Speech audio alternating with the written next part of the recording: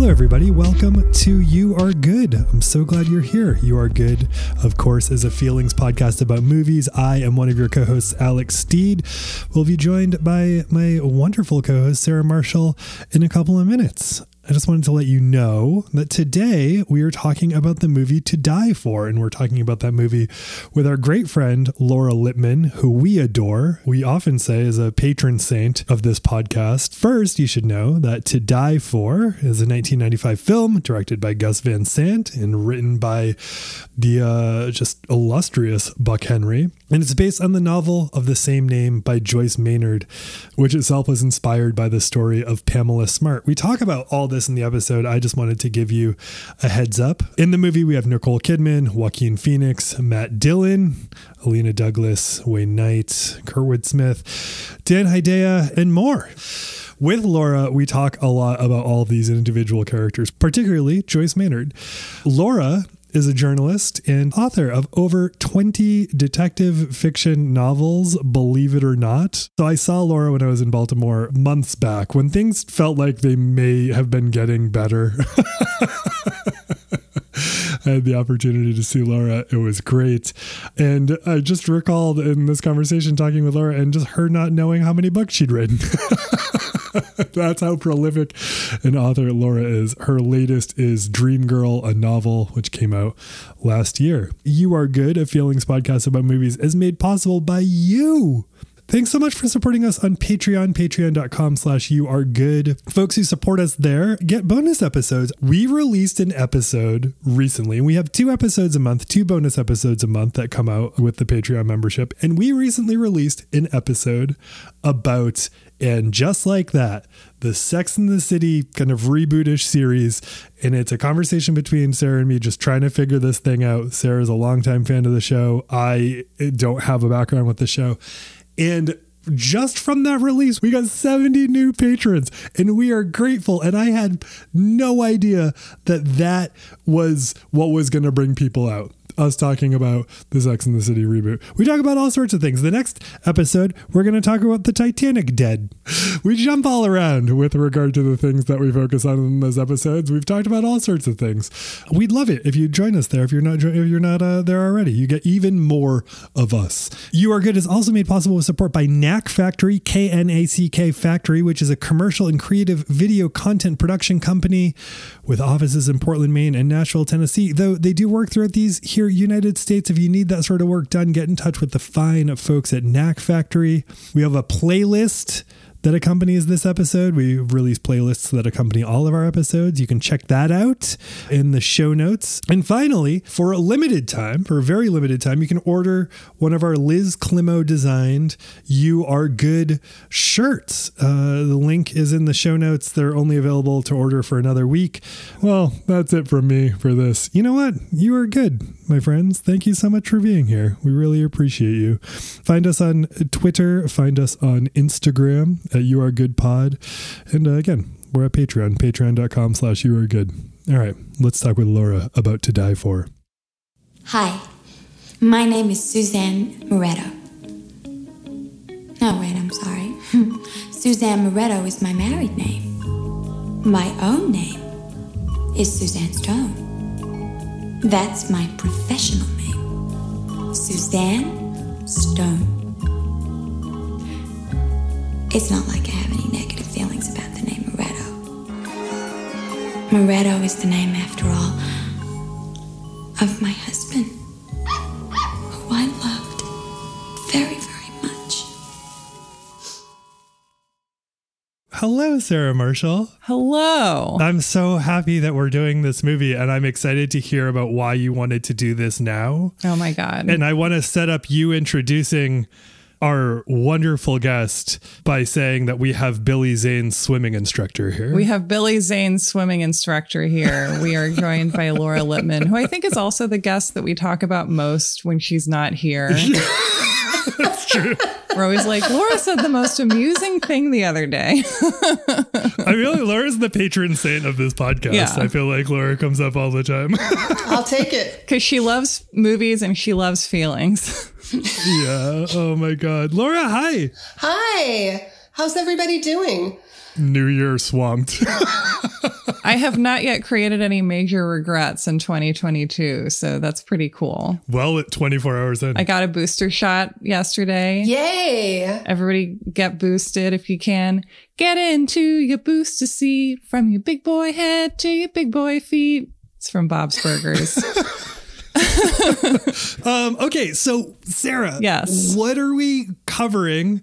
And then tell us about your relationship, and then we'll ask Laura a bit about the same. We are talking about Gus Van Sant's masterpiece, yes, I said it, To Die For, which is one of my favorite movies ever. We're having a really great run of movies that I love more than any other, because this movie, I've probably seen it like 25 times. I often will watch like a little bit of it. Where other people watch like new TV shows, I'm like, I'm going to watch the first half hour of Casino and like think about how Casino was assembled. And this is another movie I do that with, because the craftsmanship, I think, is like so well done and also so fun to deconstruct. To Die For is based on Joyce Maynard's novel To Die For, which in turn is based on the Pam Smart case, which was a gigantic in the media murder case that happened in New Hampshire when Joyce Maynard was living in New Hampshire, and also was, I believe, the first trial to be broadcast in its entirety, not in a national market, but locally. And that was like immediately pre O.J. Simpson, and kind of this acid test for what the public was interested in. Because what people found while that trial was airing was that it was knocking soap operas out of the box, which nobody expected. And so that kind of demonstrated that Americans are willing to watch a lot of hours of trial.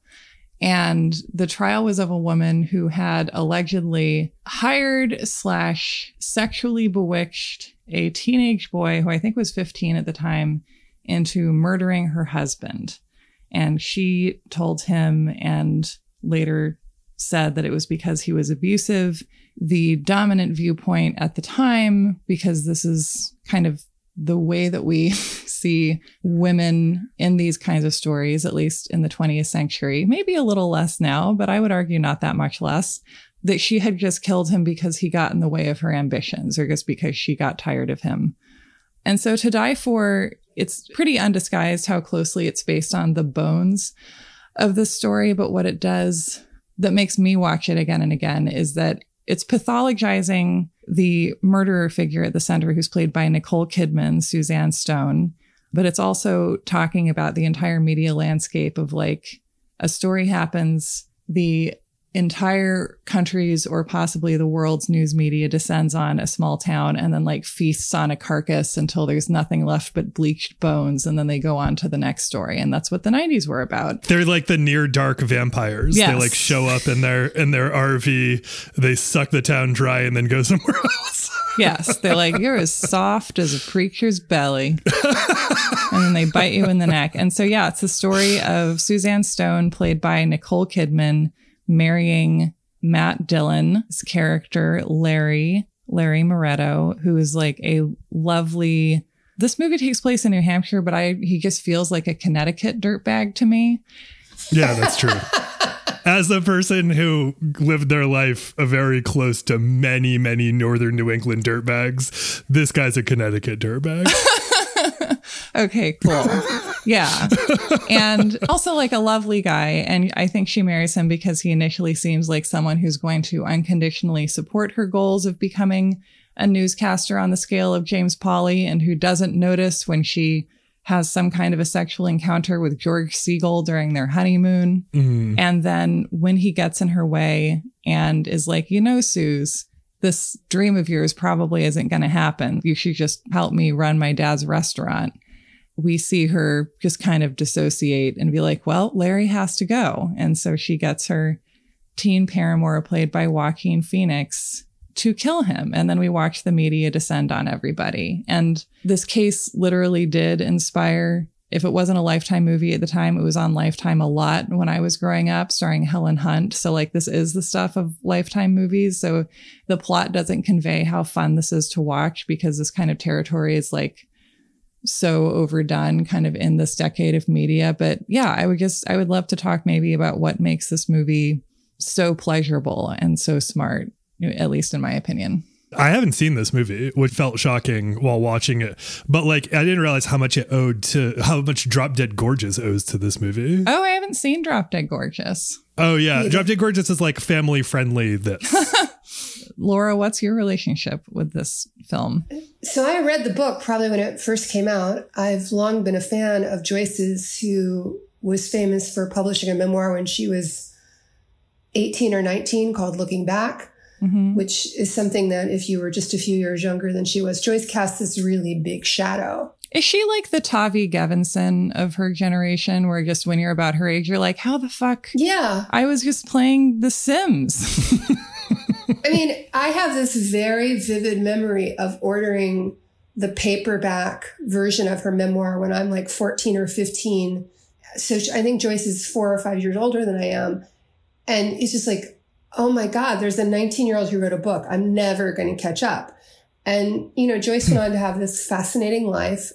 She's written a memoir about the fact that she lived with J.D. Salinger. She's written other novels, and she's incredibly prolific. She's also even written her own true crime book about a murder in Detroit. So I read the novel when it came out. I must have seen it not in the theater the first time. Which just seems strange to me because it came out in 95. When in 95, I saw almost everything in the theater for the first time. But I remember catching up to it and feeling like it's just such a smart movie. Mm-hmm. Joyce gets a lot of credit because she creates kind of the documentary sense. The book is written as a series of interviews. Mm-hmm. You just see the different people talking about this happened, and you go among the various characters. Buck Henry took that and ran with it in such a smart way. I mean, there's so many amazing talents that collide within this movie. Mm-hmm. And rewatching it to talk about it today, and this sounds like a criticism, but I actually think it's what makes the movie work so well, is I feel like most of the actors are not in the same movie. I mean, Nicole Kidman and Buck Henry clearly understand they're in a satiric movie, that they're in something that's funny and dark. Casey Affleck is just doing like early Casey Affleck. Like, I'm the bad guy in this, but one day I'll be the hero in Gone Baby Gone. And Matt Dillon seems different, and Ileana Douglas, and like everybody seems to sort of have their own private space within the movie. And I'm just going to jump straight to this. Don't you wish that David Cronenberg had acted in more movies every time you watched To Die For? Yes. I was like, why have I not seen more acting work from David Cronenberg? He's so perfect. And this movie has such a hard tone to nail. And Gus Van Sant nailed it. Like things that happen in this movie when you're watching it and you're like, that's kind of implausible. That's kind of implausible. That's kind of implausible, but it works. Mm-hmm. We won't talk about it yet, but I really don't think that form of body disposal is that practical. But it's pretty. It's very dramatic. It's very vivid. It provides a wonderful jumping off point for the credits, but... Well, don't you get tired of skating over the Pepsi logo? I mean, I know I would. I think a professional would have done something a little more professional. Maybe David Cronenberg's character, like he's a hitman by day, but he really wants to do murder art, and he's going to be on Hannibal someday. His character reminds me of a Twin Peaks character in this. And like totally. Just finding her in the water obviously is super Twin Peaksy. But we just covered Titanic, and this reminds of the never ending debate about whether or not Jack could fit on the door. I read a handful of articles that covered this debate went on through Brad Pitt mentioning it in his award acceptance speech at the Oscars last year. It has never ended. Like here we still are, and here the people remain. I was sharing this with you earlier, Sarah, is like, I just love how smug James Cameron is about it, where he's like, obviously it was an artistic choice. And I love that so much. Yes. That reminds me of the Kids in the Hall sketch we watched when you and Carolyn were in Portland, where it's like this really drunk, belligerent guy insisting on flying a plane when he's drunk. And then the punchline is that he's like, do you know who I am? And he puts on glasses and he goes, I'm Buddy fucking Holly. I can't believe I didn't see this movie this whole time. Gus Van Sant's one of my favorite directors. I think I'd forgotten that he had directed because like his career up to this moment was a very different career. Yes. And then he made this. And he made Goodwill. We watched Good Will Hunting totally coincidentally last night because Carolyn read the screenplay yesterday. But like, how lucky were they that Casey was in To Die For? Right. And essentially delivered the relationship with Gus Van Sant. At the end of the movie, when Ben finally shows up to Matt's house and he's not there, there's a long Ben Affleck face acting scene of like 20 seconds of him processing that Matt's not at the door. And it's the most distilled Affleck I've ever seen in my life. And you're like, how the fuck did you write this movie? I don't know how much polish was put on it by other people, but like at the end of the day, it's a story about a cocky young guy who's as cocky as he deserves to be. I mean, it's very similar to Garden State by Zach Braff. I feel like people are going to come at me with little forks for comparing these two movies. Like, yes, Good Will Hunting is better. It's certainly aged much better, but like, they're both stories about being like a special guy seeking his fortune. And then like the sophistication is put on by the director a lot of the time, I think. Yes. And this is the exact opposite experience where this is a Buck Henry script. Yeah. You're doing all right if you've got a Buck Henry script. He co-invented Get Smart with Mel Brooks. He wrote The Graduate. You're doing okay. He's Buck fucking Henry. He's Buck fucking Henry. He's fuck fucking Henry. Yeah. And like, I love Buck Henry. I know he's no longer with us, but I'm just going to speak of everyone in the present tense. Buck Henry's hot. Can we agree? He's a hottie. Yeah. Thank you, Laura. Wait, what's the Barbra Streisand movie I'm thinking of that I think he wrote with Ryan O'Neal? What's Up, Doc? Yes, I think he wrote that. I don't know that for a fact. One thing I do know about Buck Henry, which is not well known, is that in the early 60s, he created a character who would go on talk shows and pretend this was a real person who was upset about nude animals in public.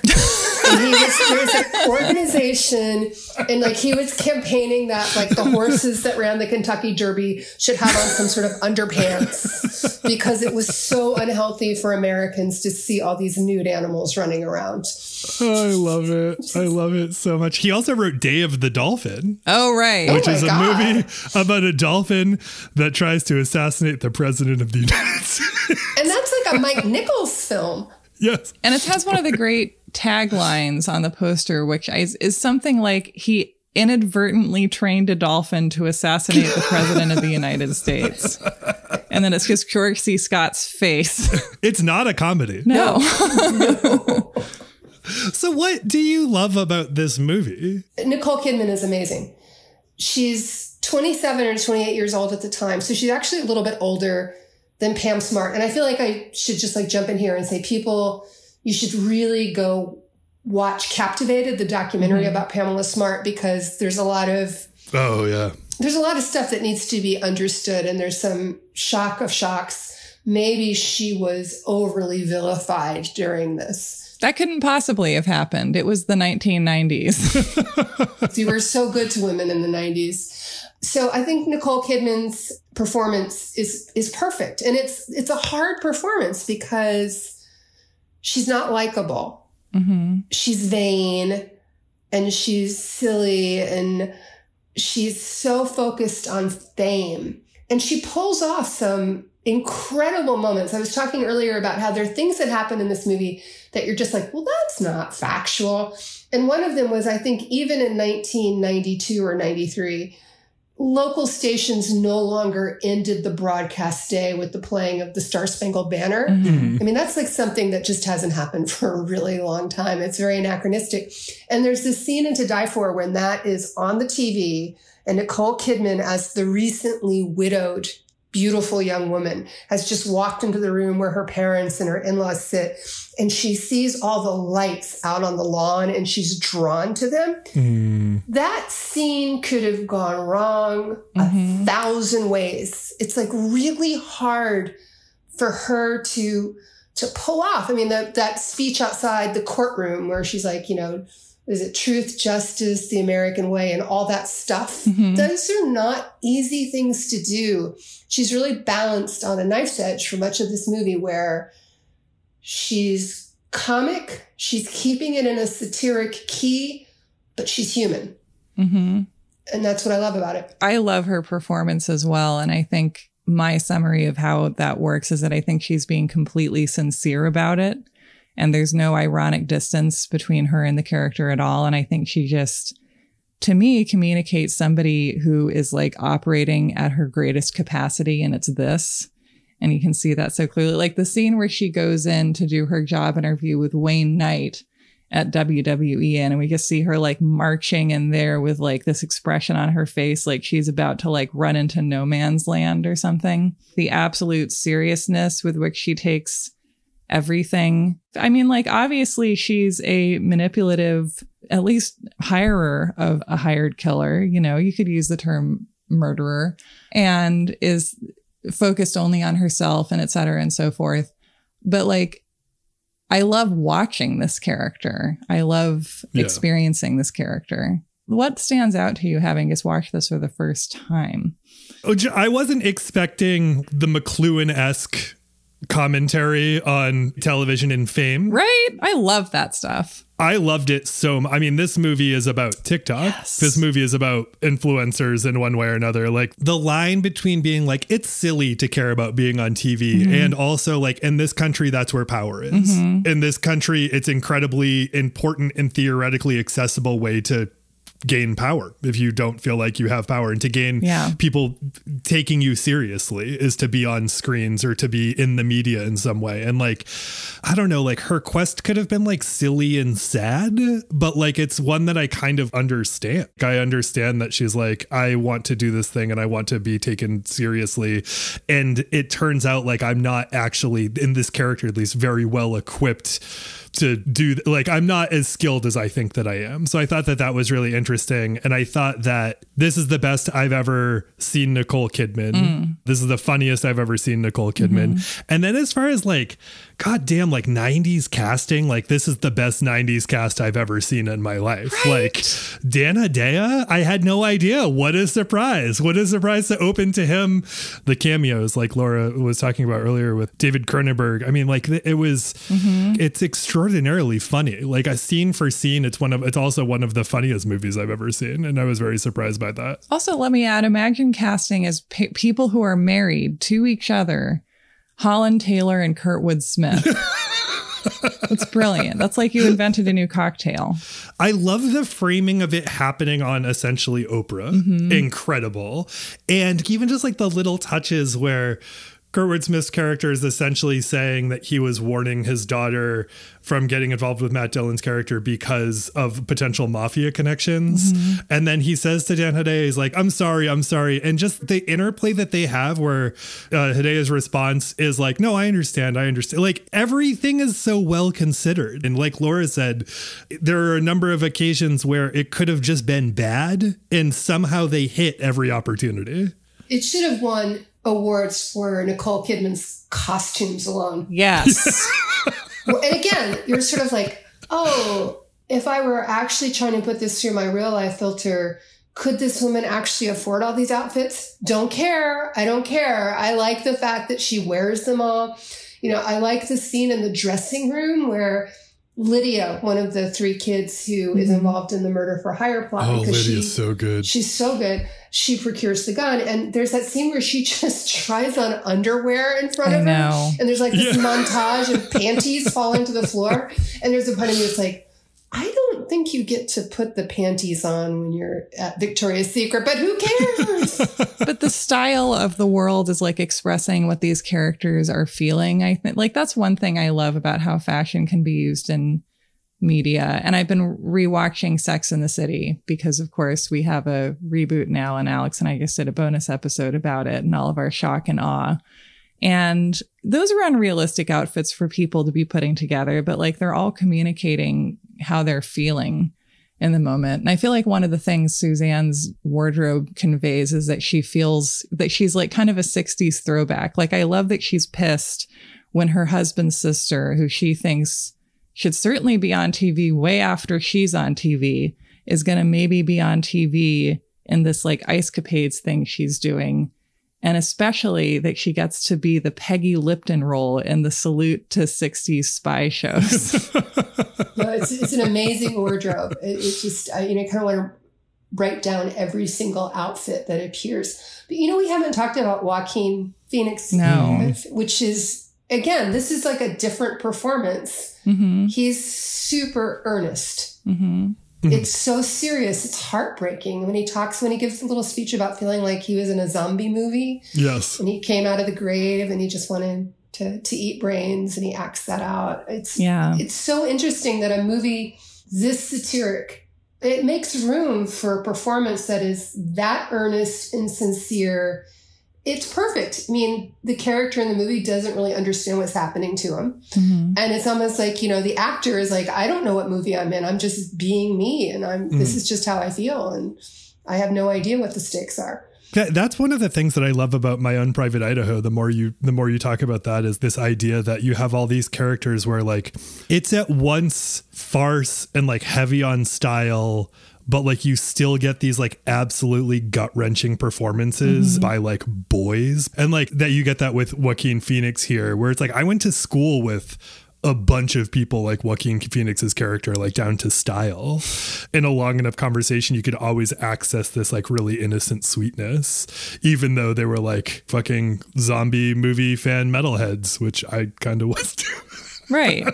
So I love what we get from him. What's interesting to me is how quickly it came out after the Pamela Smart trial. Yeah, that's wild. I mean, there's like less than 4 years. So it's like the book must have been out really fast. Mm-hmm. Joyce writes amazingly fast. I believe she has said she wrote the book in 2 weeks. Damn. That's crazy. But to think that this movie was out by 1995 with a book in between and a script this good. Mm-hmm. Buck Henry allowed her to come to Hollywood and talk to him about the script and the book, which is really unusual. That's sort of a testament to Joyce's personality. I mean, I don't think it's telling tales out of school because these are all things Joyce has written about. Joyce was someone who very much wanted to become famous and, was really driven by the idea that she needed to be successful. She needed to get up every day and write. And at the end of the day, she needed to be able to look back and think that she had accomplished something during the day, which is how you end up on the cover of the New York Times Magazine when you're 18 years old with the lead story about what your generation is like. And she appears in this. Do y'all know that? She's in the movie. I knew that. Yeah. It's a very small part, but she does have a line. She's the defense attorney, and she lobbied to be in it. She writes about this in her memoir, and they gave her like fancy earrings to wear. And, she went to the Toronto Film Festival when it debuted, and it helped her buy a house in California. That was how she ended up moving to the Bay Area, because she had this big check from selling the book. That's how she ended up leaving New Hampshire. She was definitely someone who wanted to act. She was interested in fame. Was obsessed with models when she was a teenager. And, then she ended up in a relationship with the most reclusive writer of the 20th century. I mean, I think Salinger gets that title. It's like now when you have a mixed marriage with one person who's on Twitter and one person who's not on Twitter. Like a fish can love a bird, but where would they live? I was just curious with regard to Maynard. Do you think that because she is a person who has identified that she's like, I was doing the work, obviously, and I wanted to get well known, that's why this character, she was able to, in her writing, at least on the book end, she was able to make this character have some sympathetic angle? I think she's actually more sympathetic in the movie than in the book. Like, really? I haven't read the book. Yeah, I haven't read the book since grad school, but I think Nicole Kidman kind of injects some like patheticness into her that I don't remember being there in the book. Yeah, in the book, everything's a little flatter because it's just monologues. And you're not even seeing people interacting. You're just hearing people tell their various stories. I mean, I think one of the things that I just like to highlight is that Joyce had the really good instinct to take only one element out of the real life Pamela Smart story, which is a young woman convinced 3 young people to kill her husband. It's like, she's not a school teacher anymore, although the relationship begins in a school project. Actually, the real Pamela Smart is not a school teacher. Yeah. Yeah. She actually wasn't a teacher in real life. I always like to, I always like to harp on this because people love the like hot for teacher thing. They just start hearing Def Leppard. Yeah. It's interesting to me, someone can take this kernel of an idea. It's not obvious to go from the real life Pamela Smart story to this. This is so much more interesting, with all praise to Helen Hunt, whom I adore. This is so much more interesting than a ripped from the headlines version. Helen Hunt did her best with the script they gave her, I'm sure. She's, one of the most wonderful actresses. Agreed. And I think she's also directs now, but yeah, there's a really big gulf between the TV movie version of this and To Die For. Yeah, and I guess I'm interested in the question of what elevates this. This is a word, right? Elevated in food, where it's like, yeah, we took like macaroni and cheese, but then we like, I don't remember how restaurants work, but we did something to it. And so it is, and I think it's the right word to use in this case, but for when it happens in food, it's usually disappointing. Usually it's like, just give me fucking mac and cheese. Something that doesn't get talked about quite enough, but we've already talked about costumes. The production design of this movie is fantastic. Yeah. It's a fantastic looking movie. It's perfectly shot for what it is. It maintains tone throughout. Just as Nicole Kidman as an actress keeps it in that narrow pocket of, this is funny, but I'm also a real human being. It manages to sort of like, this is funny, but it's also a tragedy. Okay, here's the detail. And I got very mad a couple of weeks ago. By happenstance, I listened to another podcast that will not be named talking about this movie. And they said that the dog was killed. no, And I was like, how dare you say the dog was killed? she would never ask them to kill Walter. No, by her assassin at the end. Oh, okay. No. That's what they were saying. And I was like, how can you not remember the perfect detail? It is such a perfect detail. And to me, it like sums up this movie, is that you see the dog in its little outfit sitting in the car, and you don't know what's going to happen to the dog, but you know that he may be a hired killer. He's not going to kill Walter. You don't kill an innocent. That's the tone of the movie. That's right.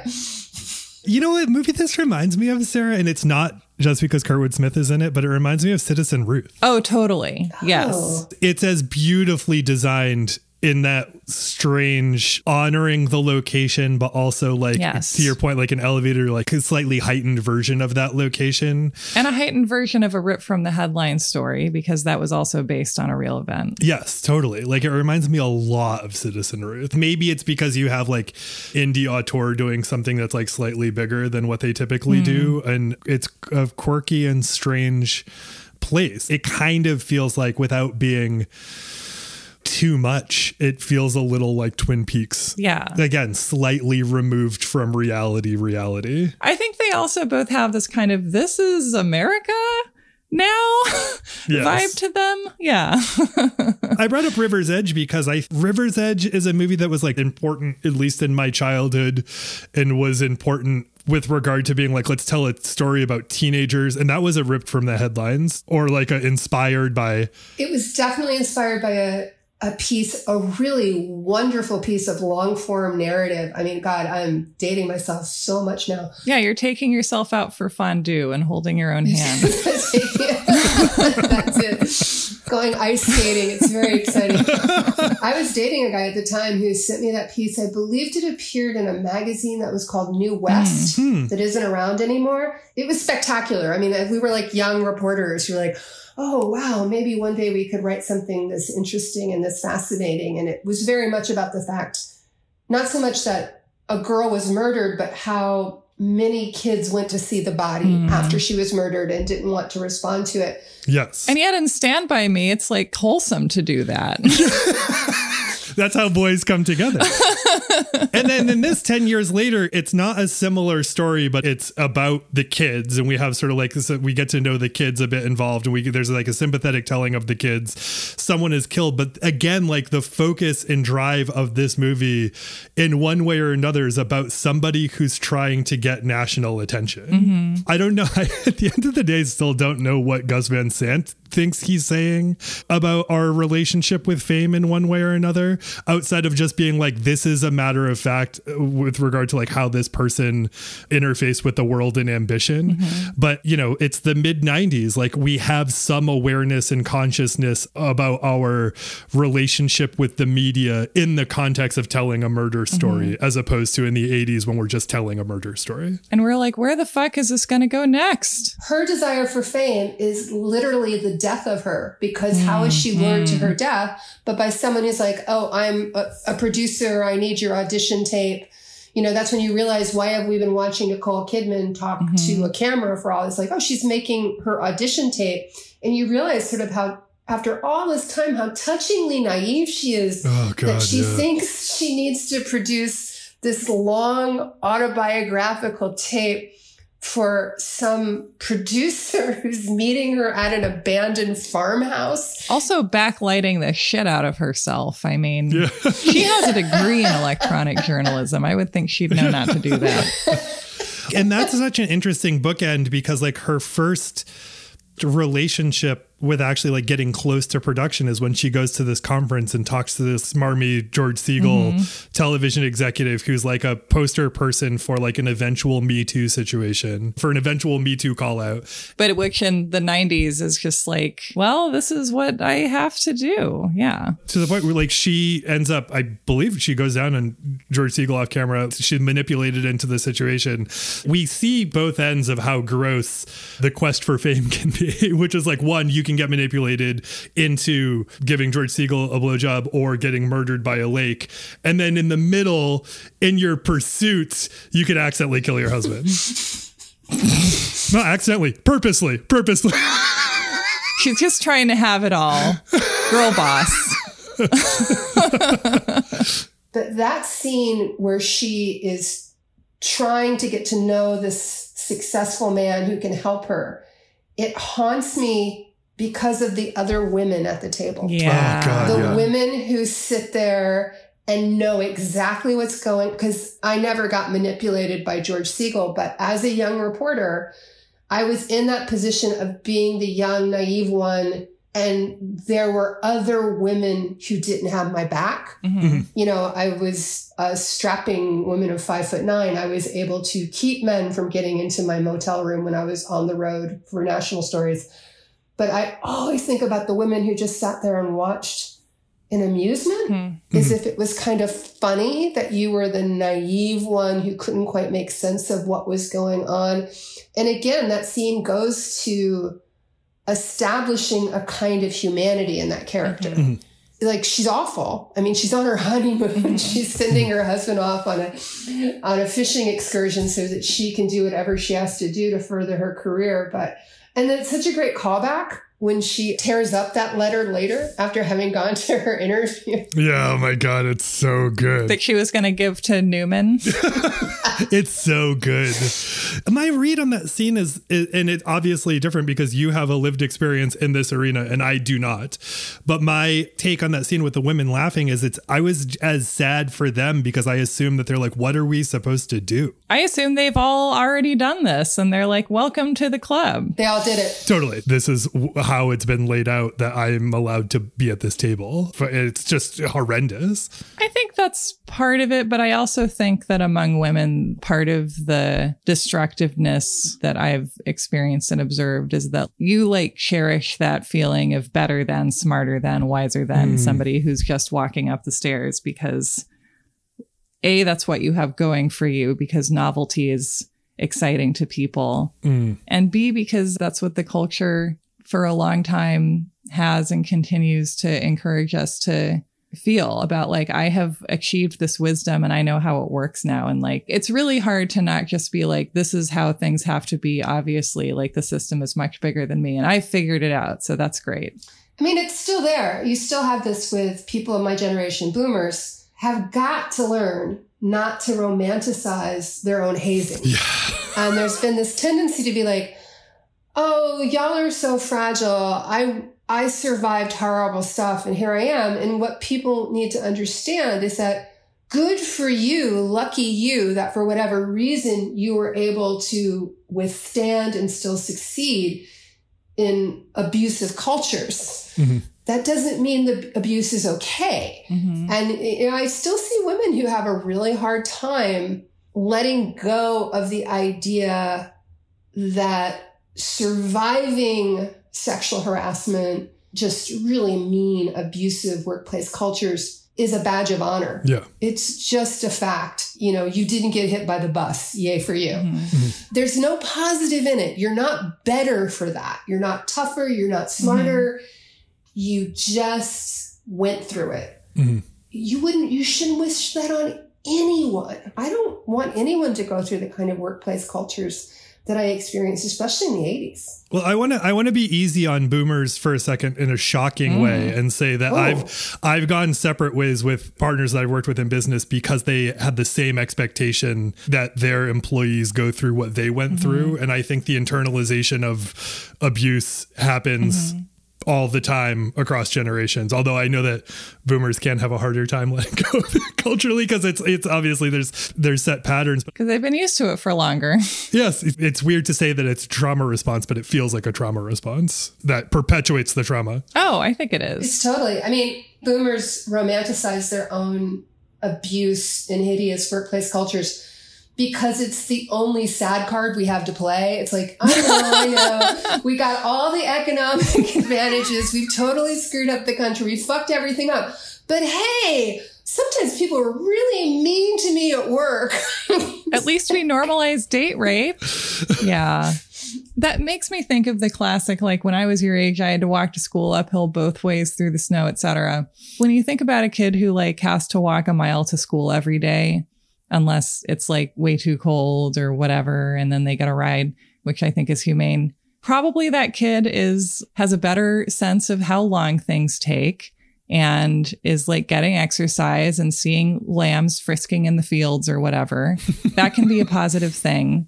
And I feel like we get really confused, especially when people are talking or romanticizing about the way they grow up, between like things that are difficult and like worth doing, like walking or something, or learning cursive. I don't think cursive is that important, but I like knowing how to write in cursive.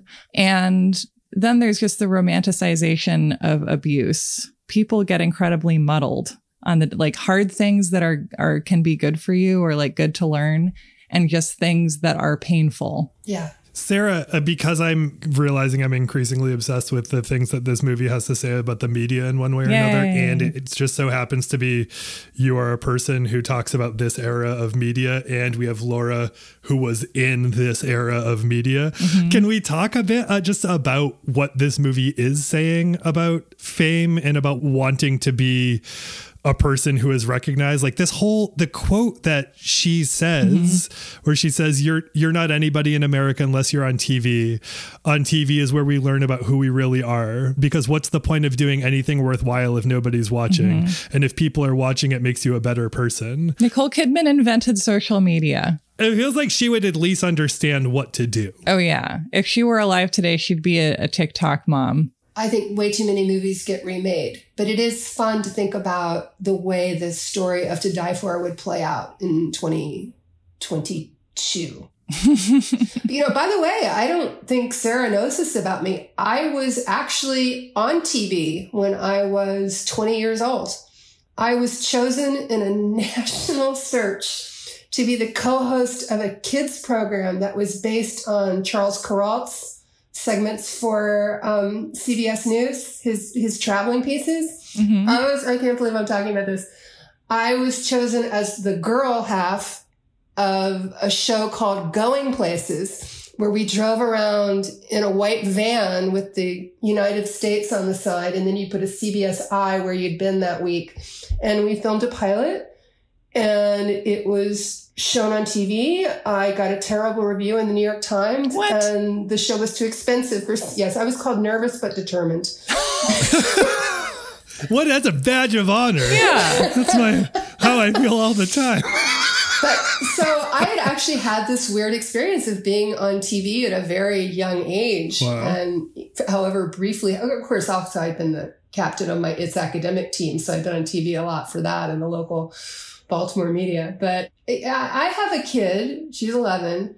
She's on TikTok. She's very conscious of her follower counts. And because her dad is legit famous, and I'm always what I call Baltimore famous, she's really interested in fame. And she has talked to me about it a lot. And she doesn't seem to be as interested anymore, but she has said, I want to be famous. Like, how do I get to be famous? And this is like bringing us full circle. When she Googles herself, she finds that one of the few times she's ever been mentioned in public is because she attended Joyce's wedding with me. That's amazing. And there's actually a photograph somewhere online of Georgia Ray and me at Joyce's wedding. And she's like, why is this the only way that I'm known? Why does this like, what can I tell you?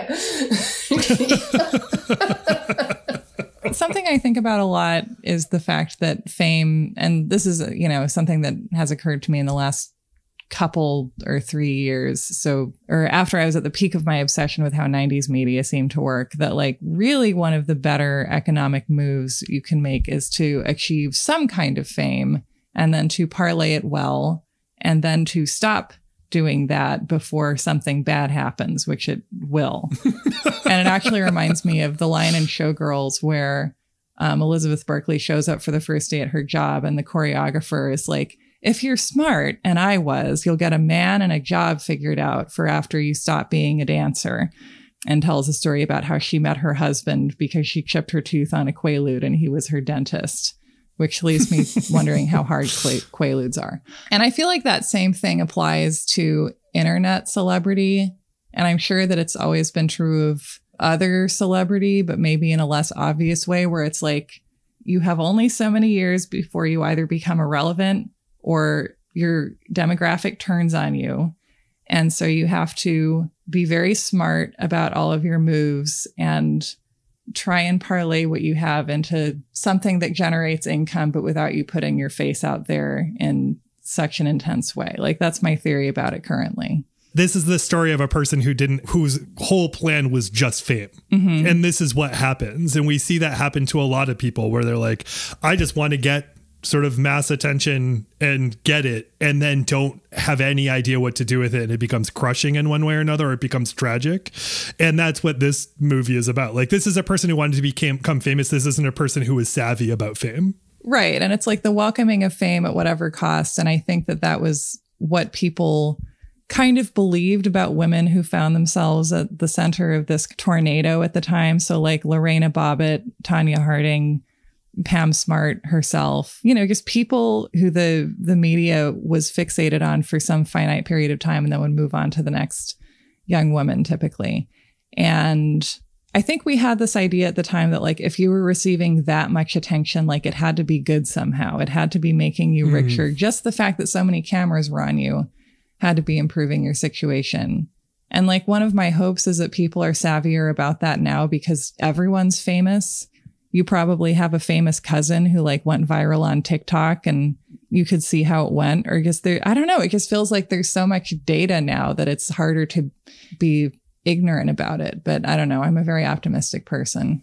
I mean, it really gets us into that territory of the article that so many people read in the fall of 2021, The Bad Art Friend. That was in the New York Times about, two writers who end up in a court case because one of them feels that the language, we cannot rejudicate. We'll be here all day, man. We'd be here for weeks. But one of the things that I thought about that when it all happened was that this is a consequence of the general public now understanding the concept of what people call IP. And now everybody thinks they have it. And they don't think that execution matters very much. And so everyone sort of has like, this is my life story. This is my intellectual property. And if it inspires someone else to write a story or make a film, and sometimes they're right. And I'm going to blank out on a name. Amanda, the young woman who was falsely convicted in Italy of murdering her roommate. Oh, Amanda Knox. Amanda Knox. There was a movie made about her life that didn't really kind of bother to check in with her ahead of time. And it breaks my heart because I know one of the filmmakers and he's a really smart, good guy who made one of my favorite movies. But I was like, that in that case, definitely, I feel like someone was violated. And now we have to go case by case of, is this a theft? Is someone's life being stolen? Or is this a story that's kind of so broad and general that it's become ever more complicated? See, I don't see that getting better. I think everybody thinks they're their own little walking Marvel universe. They have just this huge potential. Well, I think part of that, the unspoken part of that, is there aren't a lot of opportunities for people in the country. Right. Like if the minimum wage went up by way of like how productivity went, it would be like $35 an hour. It's now like, what if there were good jobs at the toaster plant? So, yeah, no, I mean, exactly. Like if the idea, people will complain, they'll be like, kids now, they just want to be YouTubers. It's like, fucking, of course they do.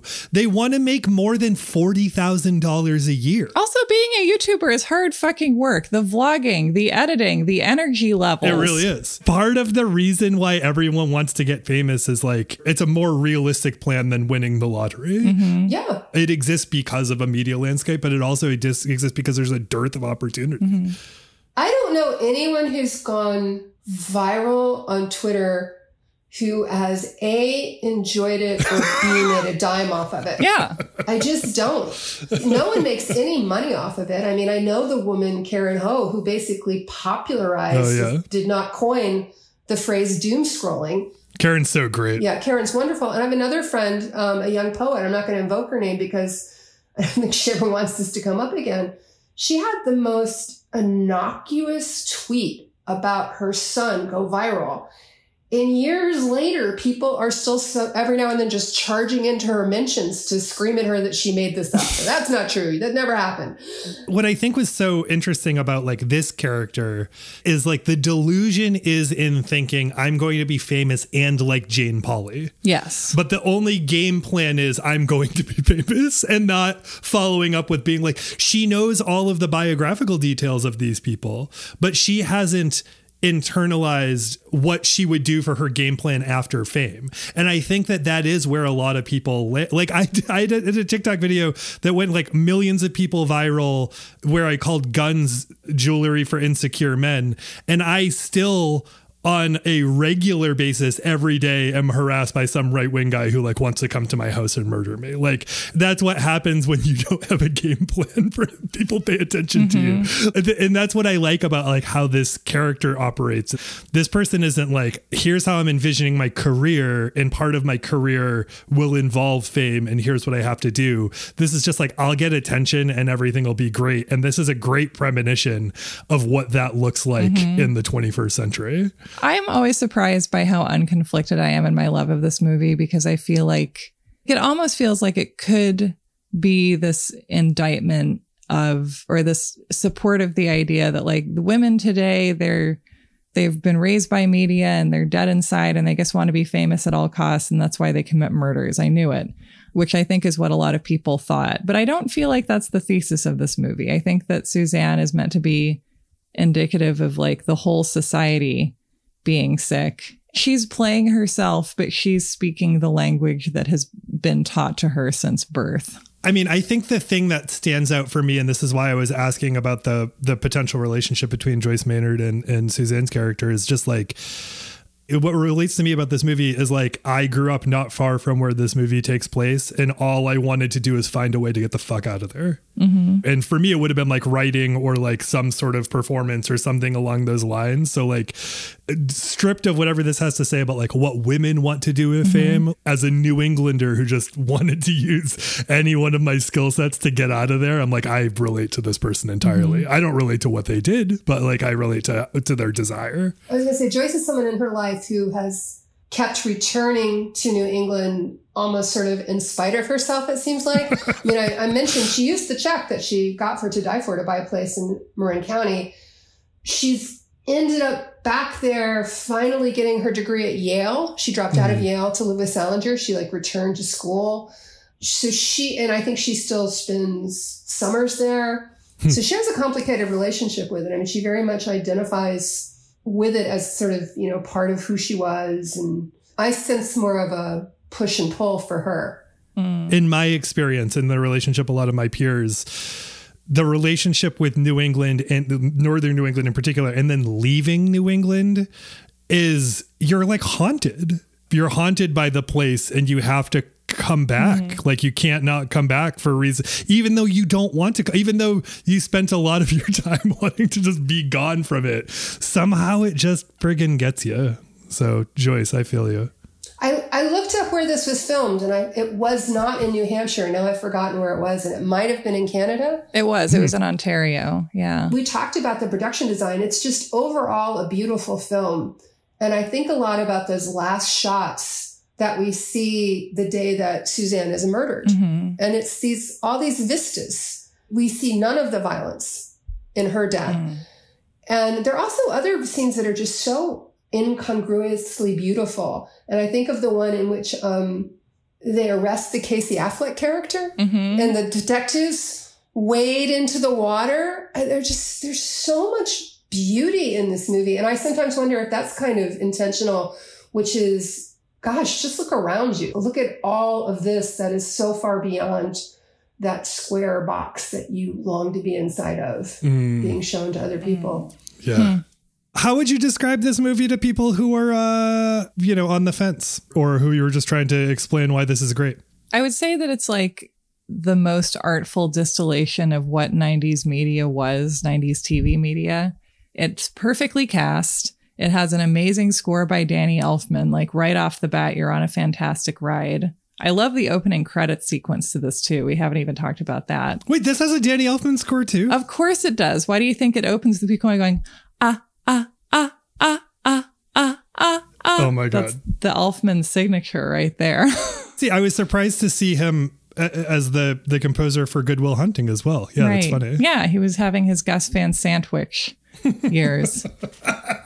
Oh, for Portlanders, it has a Tom and Gloria Peterson ad, Tom Peterson and Gloria's 2, which was a classic institution. They had these weird local ads that were like, Tom Peterson and Gloria's 2. Tom Peterson and his wife, they sold furniture. It was just like a thing. Tom Peterson and Gloria's 2 is saying so much. Yes. I think it's a really smart movie and it's a really fun movie, and it's those things in equal measures. And I think it's very rare to get equally fun and smart. There's usually some kind of a disparity there. This is like one of those like cottage cheese and jam things where you just have equal portions of each. It's perfect. Laura, what about you? Well, Sarah said almost everything that needs to be said. I would probably try to sell it to people by telling them that this is a reminder of how good a comedic actress Nicole Kidman is, which unfortunately I don't think is something we got in the Ryan Murphy adaptation of Prom. I don't really think that did anything to burnish Nicole Kidman's reputation. You know, it's just pretty in there. But this is, I think, one of her finest performances. I mean, I'm sorry, I'd give her the Oscar for this over The Hours any day. Yeah. Seriously. I mean, this is so much harder. And people are sort of like rediscovering the 90s again. And for people like me who are obsessed with the Showtime show Yellow Jackets, which is partly set, I think, in 95 or 96, just to be reminded again of, you've got to remember that this was a really interesting time where media bubbled up really fast, but it was still primarily delivered via network television and major newspapers. Everyone had to kind of rush there and be there and do this kind of parachute journalism. And all these people who were like, trying to distill the nature of this small town, the nature of this person, chasing these stories all over the country. It really gets at that. But mainly it's Kidman for me. Oh, yeah. That reminds me of how the New York Times will do these stories that are like, no one has ever heard of Fargo, North Dakota, but we discovered it this weekend and there's some cool stuff going on. Yeah. Speaking of experiences you've had with people, we really need to unpack the intersection of Nicole Kidman in Titanic, Billy Zane. Oh, yes. Tell us, please. I was a swim counselor at Horan Camp of the Theater Arts in Elkhart Lake, Wisconsin. And Billy Zane was he actually attended the same private school in Chicago. He and Joe Weisberg were both in my swim class. Joe went on to be one of the showrunners for The Americans. Oh my God. And Billy grew up to be Billy Zane, he had a very watery career. He did Titanic. He did Dead Calm. He did The Phantom. There was a lot of swimming. I tried to get Billy to give me an interview when Titanic came out, and there was just no way he was getting on the phone with me. He did not wish to be known as my former swim pupil. Oh my God. I'm sure now he's clamoring for it. Take that, Billy. I mean... One would hope. And then also Bob Colesbury, who was an executive producer on the early seasons of The Wire before he died rather early and tragically. And Bob Colesbury was Nicole Kidman's body double for the nude swim scene in Billy Bathgate. Why was Bob the double? Well, it was a really long shot. And I just know this because after he died and we went up to the Hamptons for his funeral, there's a photo in Bob's house at the time, of him in like the nude body stocking with this wig on, swimming through a lake. And was he doing stunt swimming, or was he just on set that day and they were like, you do it? Well, I mean, maybe Bob came up through the ranks. Maybe he was a grip at that time, or maybe by then he was first AD. But yeah, I think it was just like, we just need someone in a long shot to pretend to be swimming naked through this body of water. And I actually met Nicole Kidman at an event because of Bob, and I can't remember what I was or what we were doing. And she is very tall, not as tall as Sarah, but very tall. Yay. Drop dead gorgeous. And she's that rare person that you meet in Hollywood who's so tall, but she also has an enormous head. She still has an enormous head. That's great. Is the thing about famous people that they're always smaller than you're expecting? Yes, they're always teeny tiny. All right. We know there are at least a couple dads in this film, played by Kurtwood Smith and Dan Hedaya. What a great duo. Who is the daddy? David Cronenberg is my daddy. I am just so stuck on that performance. And then when he speaks Italian, it like goes up a notch. Is that him or is that ADR'd in? Who cares? It's probably, I don't know. But it because he's really funny and off kilter. He's the guy who swoops in to fix everything at the end. Sort of like, okay, we're going to the justice system has failed us. And so therefore, David Cronenberg is going to come in and he's just funny and silly. That is such a small scene, but the way he takes her by the hand and he's like giggling and like, oh, come along. I've got something wonderful to show you. And he's just very happily taking her off to be murdered. And I like to think in my version, the dog goes with him. He's like, I always wanted a little dog with an outfit on, and now I have one. Sarah, who's your daddy? Oh my gosh. I think my daddy in this is, I've always called her Ileana Douglas, but you called her Alina Douglas, and that sounds right. No, Ileana is right. Ileana Douglas is right. Well, anyway, Ms. Douglas, I think, is amazing in this. I love that she's such a strong character and that we bring in the interview with her immediately after meeting Suzanne. And these are kind of like the two contrasting approaches to womanhood and this movie has to offer in a way. I don't know. She's just like so fucking charming. And she was in Goodfellas. I think that like we're both beautiful in the same way, which is like giant eyes and a weird nose, like features that people are like, you could do surgery on that. And you're like, nah, I'm cool. She's just wonderful. And this, anyway, thinking about that reminded me of how when I was growing up, I would ask my dad if I was pretty. I would ask my mom too, but this is about my dad's response to that. And he would go, you're striking. Wow. And I would go, am I pretty? And he'd go, you're striking. And like, just don't call your daughter striking. Just don't do it. Just say they're beautiful. If they are mistaken and think they're more beautiful than they are, then everyone else will think they are too, because they'll be confident. It's fine. You want to have a confident child. Don't call your daughter striking. Thank you. Also, handsome is not good. Not for girls. Not for girls. I'm sorry. That's not what you're looking for. That's the one I got. Just call your kids beautiful and don't make a debate out of it, because it's not good for them, as far as I can tell. I'm going to go for Hedaya, not because of his role in this movie, really. Like, I don't think that this is assessing him in the movie necessarily, but like, he does have his son's killer murdered, which is like, I wouldn't advocate for it because it can get messy, but you know, you can appreciate the impulse. It's one of the more relatable ways to kill someone.